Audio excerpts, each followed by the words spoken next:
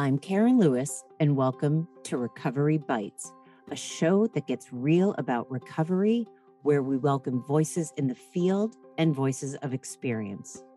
Join me for candid interviews with experts in eating disorder and mental health recovery.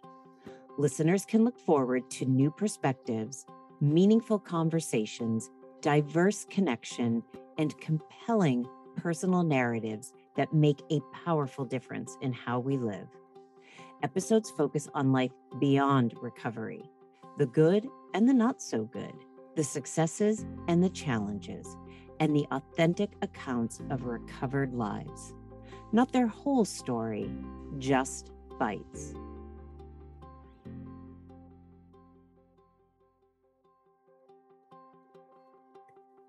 All right, everyone, here we go. This is another beautiful episode. We talk about everything from what young children are absorbing and internalizing when adults are talking about diet, fat culture, needing to lose weight. We talk about how, as humans, we point the finger at ourselves as opposed to looking out at the world of diet culture. There's nothing wrong with us. Diet culture has made us feel this way. And we also talk about how it has become almost impossible to peel apart weight and health when it comes to our medical system. So much to listen to. Let's just jump right in. Good afternoon, everyone, and welcome to another episode of Recovery Bites. I am really excited to introduce all of you to today's guest. Today we have Tara Whitney. Tara, welcome to the show. Karen, I'm so excited for this conversation. I've been so excited about this, thinking about it for days and weeks, and I'm so glad we're doing it. There's so much to talk about. Tara, tell the listeners about yourself, because the work you do is really beautiful. Oh, thank you for that. I work with people to help them free their minds around food and ultimately be able to trust their bodies. And I do that with an intuitive eating approach because I'm a certified intuitive eating counselor. And like, have you ever looked back on your life and been like, oh my gosh, all of this makes so much sense? That is where I am right now, and where I have been for the last few years is, I started my career as a certified public accountant working in Boston. And uh, and then I just really followed the breadcrumbs through yoga and mindfulness and uh, energy and Reiki practices. And then all of a sudden, it all kind of came together. And I realized that I was just meant to offer folks what I had to learn for myself in my own healing and my own recovery. This is why I say to people, it's not like, don't look at the end goal. Follow your heart. Just keep moving forward on a path, and your own self will guide you to where you're supposed to be. And that's exactly what you did, right? Well, I did. And please don't get the impression that that was a smooth journey. Never is. No, it was, me sharing it like the way I just did may sound like, oh, she just stumbled into one thing and then the next. I mean, I have this perspective now, but it certainly took a lot of twists and turns along the way in order for me to get here. Yeah. Can you share a little bit of your story that got you to this place? Yeah. Firstly, I just want to make sure folks understand or just let them know, I started emotionally eating when I was 12. And my mom, who had her own, at the time was going to Overeaters Anonymous, and she didn't have a sitter for my brother and I, and actually brought us to meetings where we would sit in the back of the room. And, Karen, I didn't realize how impactful that was on me until I had already found intuitive eating, until I already had really come into a better, healthier place in my relationship with food. And then I realized, like, wow, I've been working these food rules that I got from OA from when I was like in middle school, maybe even younger than that. And those rules they just were, they were just true, you know, they were true. It was true that certain foods were dangerous and certain foods would really harm people, and that there always needed to be a sense of control around food. And just having that awareness and kind of walking down memory lane and understanding how that informed so much of my struggles with food was really helpful for me. I don't mean to interrupt, and I'll do it through the whole interview. It's just who I am. I'm sorry. Sure. This is where kids, children, little minds that are just, oh, they're just like listening to everything. This is where things get planted.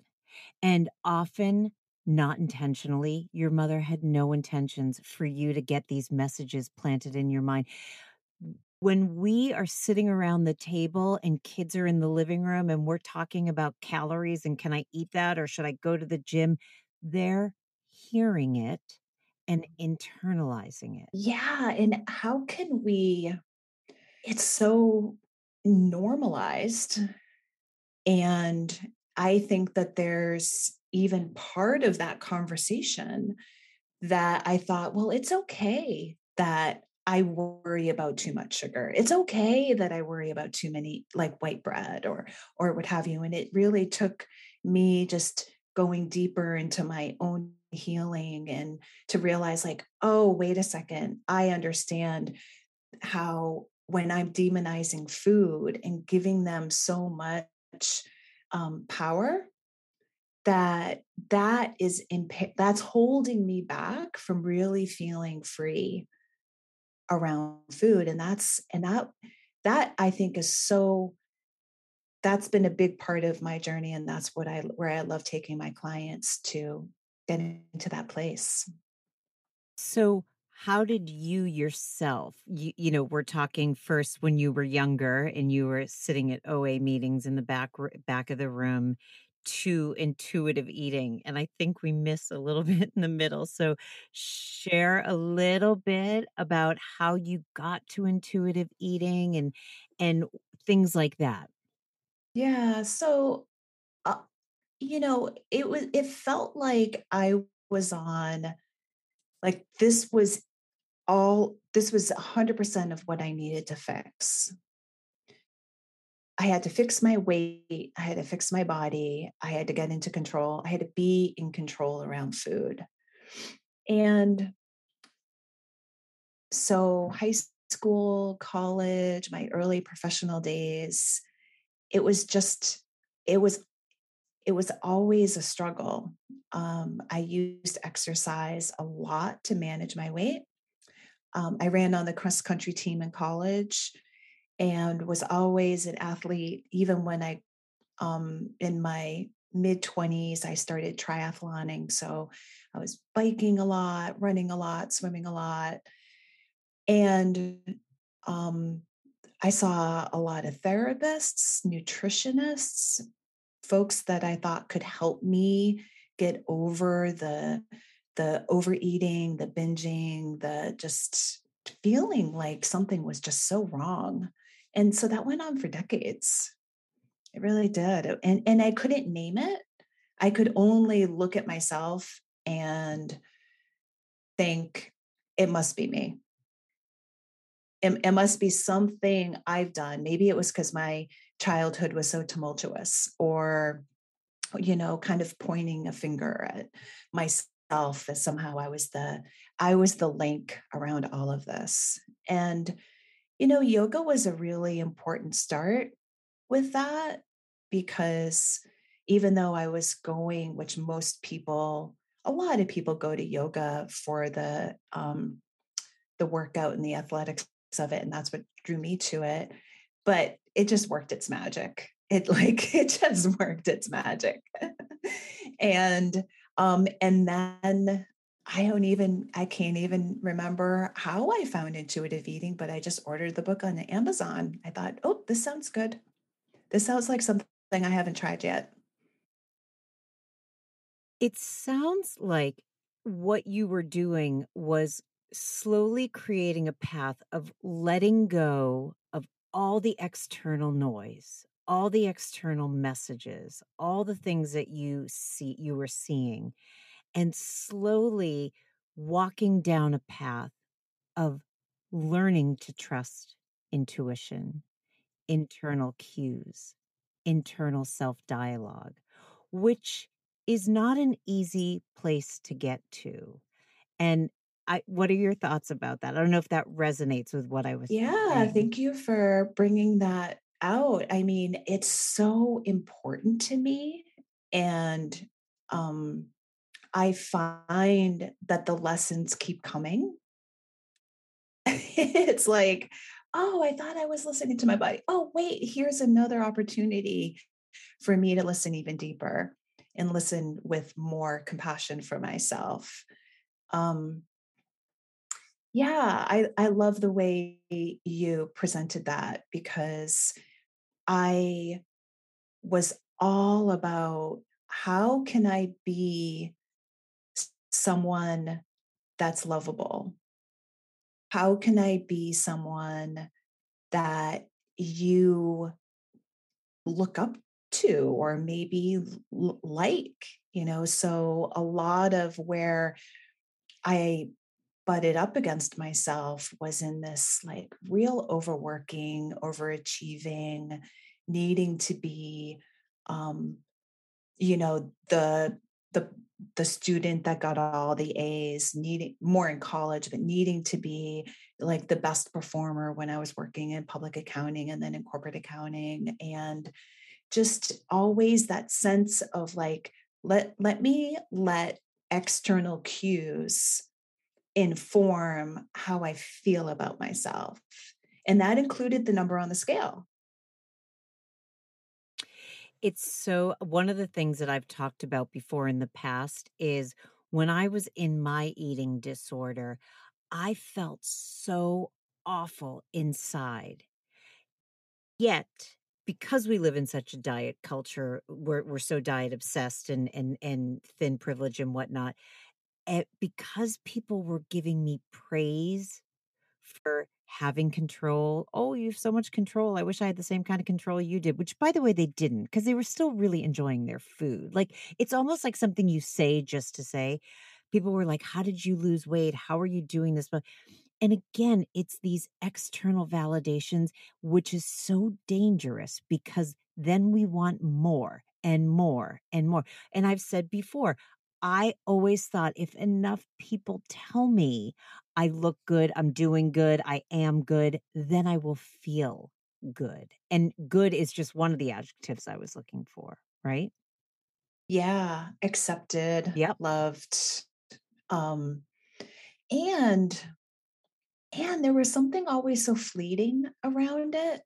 Like, ooh, I don't think I'm gonna be able to hold on to this. Almost like if I was on a jungle gym and I was crossing the monkey bars and I stopped, it was like, I am not sure if I'm gonna be able to hold on. Like, what's gonna happen when I can't hold on to this? And I just knew I was gonna drop. And that felt, to your point about not feeling great, it was like, there was a part of me that knew that everything I was doing wasn't ever sustainable. And that includes how hard I was working, how much I was juggling, just this like level of intensity in my life that was just not one, it wasn't fun. And it felt like I was always trying to get somewhere that I could never stay there. So I know this sounds like a really odd question, but let's take your narrative, what you just said. And I'm imagining there's a lot of people listening right now that are agreeing, resonating, maybe tears are coming down. They're saying yes, yes, yes, that's me. And then they show up at your door. How do you help somebody? And this is a big question. Go from the external to the internal, to your own body wisdom, to your own, like I said, cues, hunger cues, emotion cues, things like that, because that's the beauty of what you do, Tara. And that's the essence of what I experience now as a recovered person. And that's what I want. When people say, what does recovered feel like? I think that's it. That body wisdom, that internal, I know I have the answers for myself, not for the rest of the world, but for myself. They're not always right, and that's okay too. But so say someone like you shows up at your door. What where do you begin? Yeah, We live in such a fast-paced world. I know. And I, I you know, it's gentle. It's really gentle because it's like I have to remind myself and I remind my clients, the muscle's there. The muscle is there. It's not only has it been dormant and asleep, you've gone out of your way to not use that muscle because that muscle, as you've said, like recognizing hunger, recognizing fullness, like that hasn't served you when you've been dieting or when you're surviving trauma or when you're overridden with strong emotions and you don't know how to care for yourself. And that there's no judgment there. It's just recognizing that the body isn't always a safe place for people. But I think what can often help, and this is what really helped me, is I try to give them a context around how they got to where they got. Because so much of my struggle came from, oh, I must be doing this wrong. Everybody else isn't struggling the way I'm struggling. There must be something wrong with my makeup, my genetic makeup or my body or something, right? So as I said, I kept pointing the finger toward myself. But then when I started to understand what diet culture was, and then I understood the impact that dieting had, like that was a real education for me because I didn't even call what I was doing dieting. And then what I'm exploring more and more, so probably two other things, is I'm looking at things from a patriarchal lens, which is an important thing for men and women. And I'm looking at, we talk about the nervous system. And so as I've understand those four things, I've been able to just like sit back and like have a sigh of relief because I can then see how I got to this place. And it was nothing that I was doing wrong. In fact, I can see how I was doing everything right. And so when I talk to my clients, it's like there's this constant going back, like, see how brilliant your body was? Like, oh yes, you just binged and I understand how painful that is. But now that we've talked about it, can you see how brilliant your body was in caring for you? And then when we talk about dieting, it's like, oh, I just can't seem to stay on this diet. And then when we talk about the components of dieting, and it's like, can't you see how brilliant your body was when it overate? Like, that's freaking fantastic that your body is so magical. Like, just wouldn't tolerate such a small amount of nourishment. And it knew how to make sure that it did its best. It's doing its best to keep you in balance. And that I think has been a nice starting point for folks. And then of course I'm peppering them all the time, like, how's your body feeling right now? Let's talk about what kind of cues your body like it's this constant, little dance, light, uh just maybe getting inviting folks to recognize that the signals are really signals. Well, that's also when people say, I don't like to feel certain emotions like anger or sadness or frustration or hunger. And I say, those are important signals. They're telling you something. They're either telling you that you're hungry or that you're in danger. That's why you're scared, or someone's done something to you, or something's happened. That's why you're angry. Like, we can't keep walking through life ignoring all these signals, Mm. right? Well, people do for sure. I mean, I know that was what I was doing, and what it does is it sets us up for a very muted life, right? Like if you think about like a kaleidoscope with like these beautiful colors and richness, and or like there's so much vibrancy there, and when there's this avoidance or an unwillingness to just be in the experience of our bodies, it's like, oh, so much gets opened up, and it's like expansive in that awareness. And I think that's what's really cool. That's what's amazing about the wisdom of our bodies. Yeah, it's incredible. Can you explain to listeners what a certified intuitive counselor, what is it that you do? How do you help clients? Like, share a little bit about that, because it is powerful. Mm. Intuitive eating, thankfully, is getting and has gotten some really great. It's coming more front and center. It's getting some visibility that it hasn't gotten in the past. Same as health at every size. That's getting more and more visibility. But intuitive eating is a non-diet based approach that has 10 principles, and it is evidence based, which means it's been heavily researched. So Evelyn Tribole and Elise Fresh, the two founders, they didn't trademark intuitive eating. So they basically said, we've got this body of work. It's called intuitive eating. It has 10 principles. The hub of intuitive eating is eating to satisfaction. And as a result of the way they brought the material out to the world, a lot of researchers jumped on and said, let's try it with the eating disordered population. Let's try it with college students. Let's try it here. And they just started to see over and over again how effective it is in allowing people to really create health and change their eating patterns and be able to just get their life back from their struggles with food.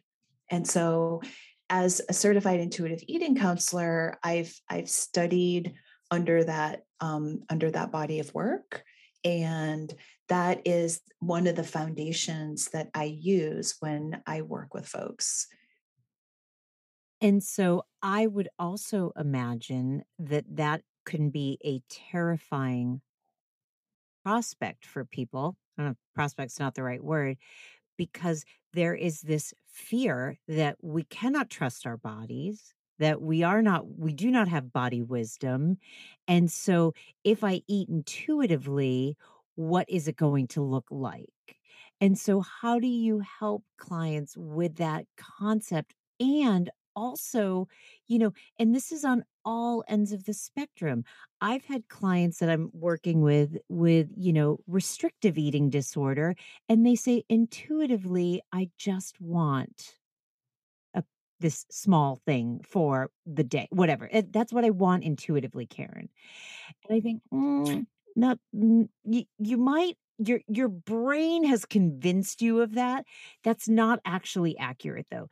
And so how do you help people? Because it is challenging for people that are on that are used to a meal plan, which, by the way, I'm not discounting meal plans, or because how do you help them with that? It seems overwhelming at Mm. times. Oh, it absolutely is. It is. And you know what's um I look at the approach, which is a non-diet based approach, which means when we look at foods, we look at them with a lens of like neutrality, which means no food is good, no food is bad. It's what we call emotionally equivalent. All foods are emotionally equivalent. And that can be this huge, like, people have a really hard time with that idea because we've been told from diet culture over and over that there are certain foods that not only will reduce inflammation or maybe help you lose weight, but they're life giving foods, they're healthy foods. Um, and we know which foods naturally, are detractors, and like we've been told that over and over and over again. So that can be a really big shift for folks to even open up to the idea. And the conversation that I generally will have is, what happens when you have a favorite food that might be a bad food and you eat it? Do you enjoy it? Do you eat do you feel guilty after you eat it? Like, is it an experience that really opens up like, "Oh, I really love this kind of food. I know I shouldn't have it," and then you get to enjoy it? Or do you feel so guilty that that guilt takes you so out of your body and you either end up maybe eating more than you would have liked, or you feel so guilty that you end up restricting more. So it's kind of recognizing that the neutrality of the food creates freedom in the experience of the food. And that's the most important thing. I constantly choose which foods I want to eat based on how I feel and how I want to feel. But by making them neutral, I get to fully enjoy and be in the experience of eating. And that's what I want for my clients. I don't think that people understand what full freedom, food freedom feels like. And Mhm. Tara, as someone who has suffered from an eating disorder, and as someone who is still living in this culture with the keto diet and the calories on the menu and all this stuff, I I, I feel, and this is going to sound, I feel like I'm on top of the world because I have food Mhm. freedom. I don't think about Yeah. calories. I literally, I remember when I was in my eating disorder and I would look at a menu, or I would say to clients, we take them out for lunch outings, and we would say to them, you're not allowed to look at this part of the menu, which is like, say, all salads, whatever it is. And we're not demonizing salads, but what happens is we have all this wonderful food that's available to us, but we stay stuck in this one part that we feel safe with. There is nothing better than looking at a menu and saying, what do I feel like right now? Mm. Oh, Yeah. I want that. That's how I feel. Yeah. I get giddy. Yeah. I do. I get giddy. Like, I get like, oh, this, like, I just, even eating breakfast this morning, I just dropped in and I was like, I'm just so satisfied. And I looked at what was still on my plate. I'm like, yeah, I'm good. And I made that choice. And then, I mean, besides talking to you about it now, I moved on with my life. I moved on with my day. I moved on with all of the things that I wanted to put my attention around and didn't have to think or worry. And that, for me, when I was really struggling, food was on my mind all of the time. It was the moment I woke up.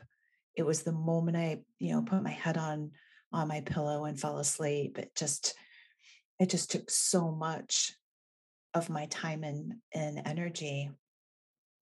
What do you find are some beginning steps that people can take to start body trust, listening to body wisdom, intuitive eating, things like that?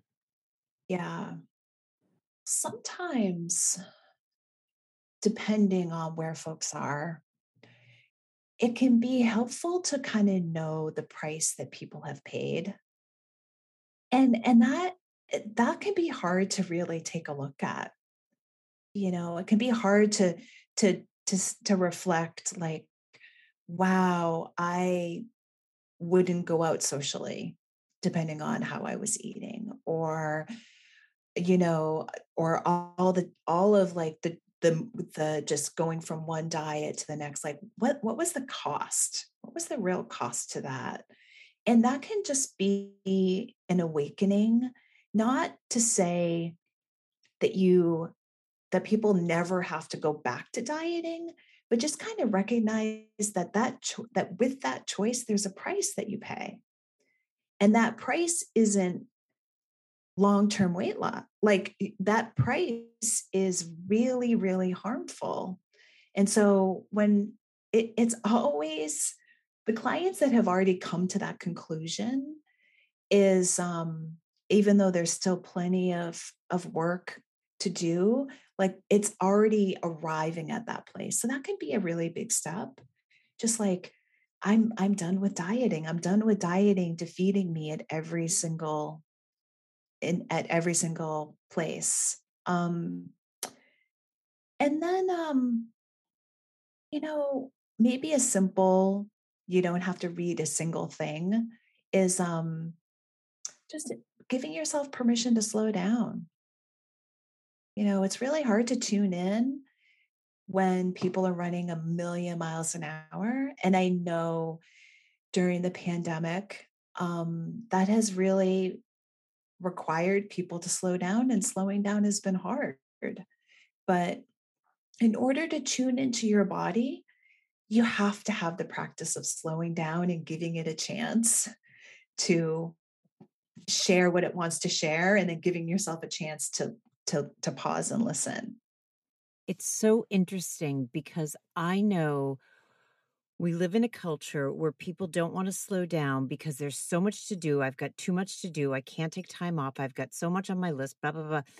And the reality is you get more accomplished if you have slowed down, taken care of yourself, fed yourself adequately, thought about, checked in with your body and yourself, and then go back to your task at hand. Like, we seem to think that the more we deprive ourselves of food, of emotion, of all this stuff, and the more we just keep going, going, going, going, the farther we're going to get in our career, the better we're going to be, and all the it's the opposite.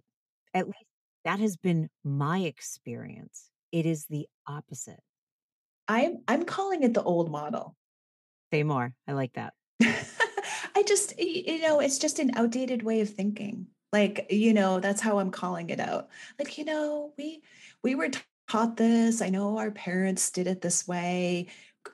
If you've spent any time in corporate America, this is probably the way they're doing things. But you know what? It just doesn't work. It's an old model. It needs updating, right? Like, let's just call it what it is, because it's ineffective, only harmful, leading folks to lots of stress, lots of Yeah. overwhelm, the potential for burnout. I also want to say it is it leads to stress related illnesses that often get put on somebody's eating habits. They say you need to change your diet if you lost weight. Blah, blah. That's not the cause of some of these stress related diseases. They are from the stress of the environment, the stress that we put on ourselves, the stress from our job. And everyone seems to go to, you should probably lose weight or change the way you're eating. Yeah, it's thankfully there's some information and some research that's being done around the impact of weight stigma in the healthcare community, but it's really important that we understand that the medical community has just been making this assumption that a thin body is a healthier body, and that there's just this foregone conclusion that if someone that lives in a fat body has some challenges with their health, that it must be because about their weight. And it's painful, it's really dismissive, it's disrespectful, and in some cases it really is it can be incredibly harmful. And just to be able to realize that this is what's happening, I think can be helpful, so that when someone gets a diagnosis, and then talks to their healthcare provider, and just being very aware, like, hold on, are we talking about the diagnosis, or are we talking about my weight? Because those are two very different things. And when I hear my clients say, well, I had this diagnosis and then I was just told the way I would feel better or it would go away with weight loss, is just so harmful, so incredibly harmful. When at the very beginning of the podcast, I had the incredible honor of having Sonia Renee Taylor as a guest on the show, and she highlighted it in a really beautiful way. She said she went to a doctor once for, say, a sore throat or something, and the doctor said, you have to lose weight. And she said, I'm not here for weight. I'm here for my sore throat. And he said, but you have to wait. She said, what would you be prescribing a thin person with a sore throat? That's what I want. And then she also said, would you would you prescribe somebody with a medication that only has a 5% efficacy rate? Because that's what diets are. 5% efficacy rate. So you're prescribing me something that I'm destined to fail at. Then you're going to blame me. Then we're going to be back at this. I mean, it was really, really, it highlights so much how we prescribe diets and then eating disorders are created and we blame the person. I mean, it's just this it's like going down a rabbit hole, Tara. Yeah, absolutely. I've shared my journey with hip pain, and I am having my hip replaced actually in a couple of weeks. And one of the things I started reading around is how, and hearing stories about folks in larger bodies who have hip pain just like me, which is generally a mix of arthritis and a labral tear. And by the way, in those situations, they generally do not heal on their own. That when you have a joint, especially a hip joint, and I know this is a little bit off topic, but my point is that um, that is a joint that, because there isn't a lot of blood flow in the joint, will not regenerate and heal on its own. And so if going and wanting to have surgery, for folks that are in a bigger body, they're often being told by their surgeon that they're at a risk.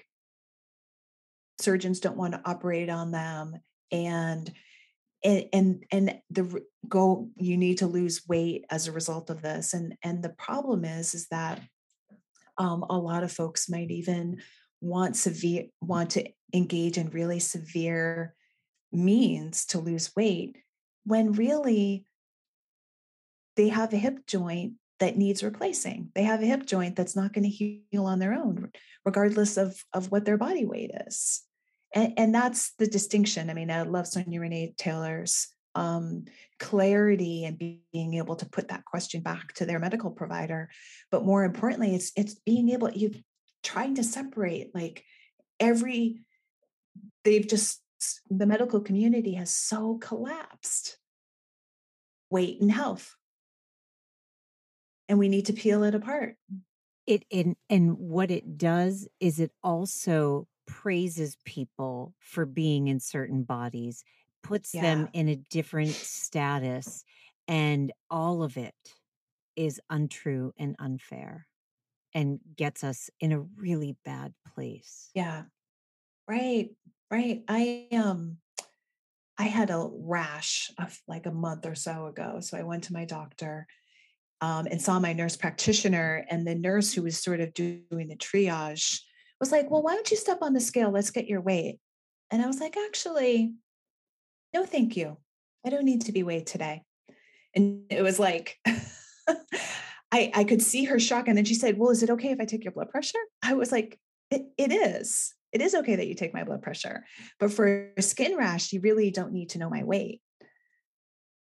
And blood pressure, to how we started this conversation, Karen, right? Which is like how impactful stress is on our bodies. Well, actually living in a larger body is stressful. And then stress in and of itself is something, my blood pressure would measure. It is so true. Your weight had nothing to do with a rash on your body. Right. So, and I want people to know that they have the right, the power, the voice to say no. You can say no. Nope, I don't need to be weighed for this. I have a rash. I have a sore throat. I don't need my weight done. Looks like you were going to say This, something. yeah, this is why trust is so important. And this is also why when I talk about how to get to that trusting place within ourselves, we need to understand all of the factors, all of the influences that taught us how to not trust ourselves. And the reality is that the medical community is one of those influences that often tells us don't trust your body. Instead, trust the surgeon or the provider or the doctor that has all of these letters at the end of their names that should know more about our bodies than we do. And that's simply not true.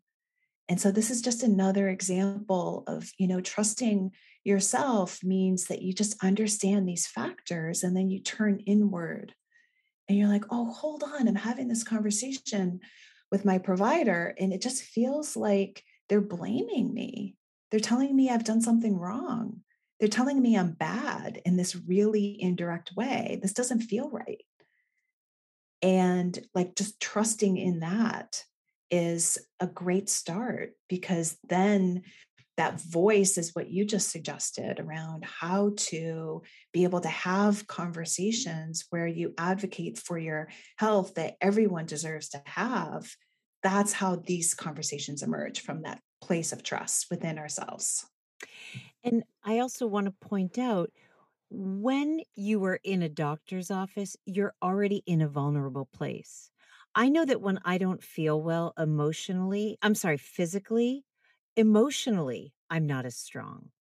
I don't have the same, as my people say, chutzpah when I have a fever or I have a cold or I have a sore throat. I'm even more vulnerable. So typically what happens is when doctors say or nurses get on the scale, do this, we're just like, okay, okay, okay. We get so intimidated because we're already in a depleted place. And I think you have to build that muscle before going into doctor's offices. Mhm. Absolutely. And that self awareness of what you need and how to support yourself. I mean, that's a muscle that takes some time. But even naming the boy, I'm feeling just some emotional vulnerability or feeling tentatively emotional, like just naming it can be really helpful because then you can call in the support or just recognize uh how that situation may be. Mm. Yeah. Tara, I feel like this interview went by like that. And I am aware of the time that we are going to have to start winding down. So before I let you go, and I apologize for such an abrupt change, but this is what happens when the conversation's really good and I don't want to end. I'm like, oh, I just gotta end it, gotta do it. So is there anything that I didn't ask you that you'd like to share with listeners, or just anything you wanted to say? Well, how much I appreciate you, Karen, and the work that you're doing in the world. It's I know how speaking up and speaking out around what is so normalized, it does take that, as you said, chutzpah, and and bringing that to the table as often as you do, and having these conversations so that people who want to have a different relationship with food and a different relationship with their body have a sense of hope and clarity and a path forward. So thank you for all the work that you're doing in the world. It really makes a huge difference. You really have no idea what that means to me, because this is a passion project. I do this because I know what it feels like to suffer. I know what it feels like to silence oneself, to use eating disorder behaviors, and I know what it's like to be recovered, and I know what it's like to use your voice, and I know what it's like to feel your emotions. And so, thank you for acknowledging that, Tara. That means a lot. You're welcome. All right, everyone. That does it for another episode of Recovery Bites. I look forward to speaking with each and every one of you next time. Take care and stay safe. We hope you enjoyed this week's episode of Recovery Bites. Be sure to visit recoverybitespodcast.com to join the conversation, access show notes, listen to past episodes, and more. You can also find us by searching for Recovery Bites on Apple Podcasts, Spotify, and major podcast streaming players.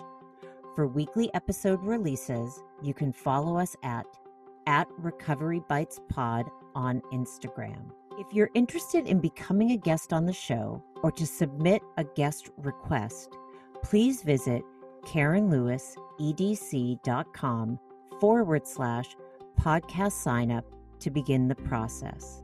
I'd also like to send out a heartfelt thank you to my producer, Jen Galvin. It is unbelievable the magic she does behind the scenes. All right, everyone. See you next week for another Recovery Bite. Thanks for listening.